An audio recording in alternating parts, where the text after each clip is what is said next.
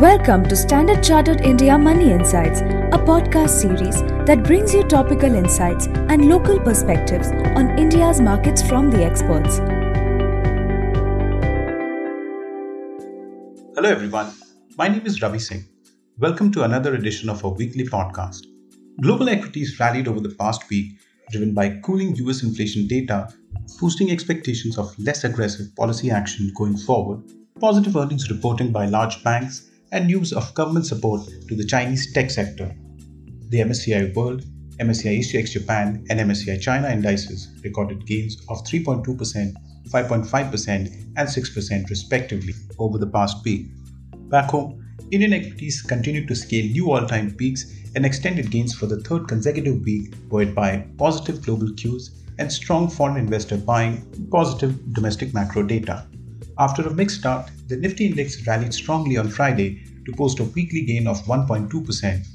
Broader markets continued to outperform Nifty index, with the Nifty Mid-Cap Index and Small-Cap Index up 1.3% and 1.8% respectively. Among sectors, IT, metals and telecom led the rally with gains of over 2%, while utilities was the worst performing sector with cuts of around 2.7% for the week. The Indian fixed income market took a breather last week as government bond yields fell across the curve, as sharp reversal in US bond yields amid lower US inflation data negated the impact of higher than expected domestic inflation. The US bond yields fell around 15 to 20 basis points, while the 10-year Indian government bond yield fell 7 basis points to close at 7.09%, while the 3-year and 5-year Indian government bond yields fell by 7 basis points and 6 basis points respectively. The INR appreciated 0.7% against the USD to close at 82.2 per dollar as robust foreign investor inflows, weaker US dollar, and a sharp fall in US bond yields negated the impact of higher crude oil prices. Brent crude oil fell sharply on Friday amid profit booking, but still clocked a weekly gain of 2% to close at USD 79.6 per barrel after supply disruptions in Libya and Nigeria heightened concerns that markets will tighten in coming months. Among other macro updates for the week, the first was on India's consumer price inflation, which accelerated for the first time in 5 months to 4.8% year-on-year in June 2023, from an upwardly revised 4.3% in May, and above market forecast of 4.6%. The surge was mainly driven by food inflation, which rose to 4.99% from 2.91% earlier, with strong gains reported for cereals, pulses, and milk, while the moderation in cost of vegetables was marginal. Meanwhile, prices rose for fuel and light, housing, and for clothing and footwear.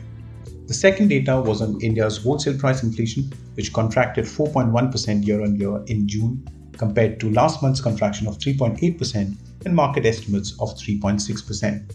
It was the third consecutive month of deflation and the steepest contraction since October of 2015. This was driven by a decline in the cost of fuel and power and primary articles mainly. On a monthly basis, the WPI fell 0.4% in June, recording the third straight month of decrease after a marginally revised 0.99% fall in the month of May. The third data was on India's industrial production, which rose 5.2% year-on-year in May 2023, accelerating from a 4.2% growth recorded in the previous month and market estimates of 4.8% growth.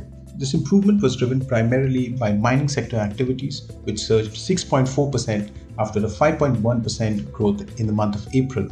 Also, factory activity improved 5.7% versus 4.9% in the previous month, while electricity generation rebounded to positive from a contraction of 1.1% last month. Finally, the fourth data was on India's merchandise trade deficit, which narrowed to 20.1 billion in the month of June 2023, lower than the deficit of 22.1 billion in the month of May 2023 and in line with market expectations.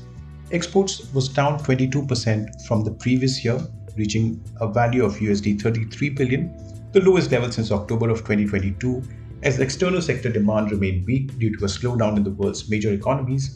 Meanwhile, imports declined 17.5% to USD 53.1 billion.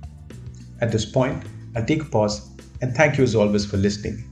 If you find this podcast useful, please like and subscribe. Have a great week ahead.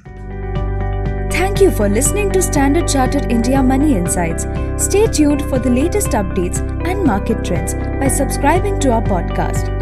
For more information, Reach out to your Standard Chartered Relationship Manager or visit www.se.com/in.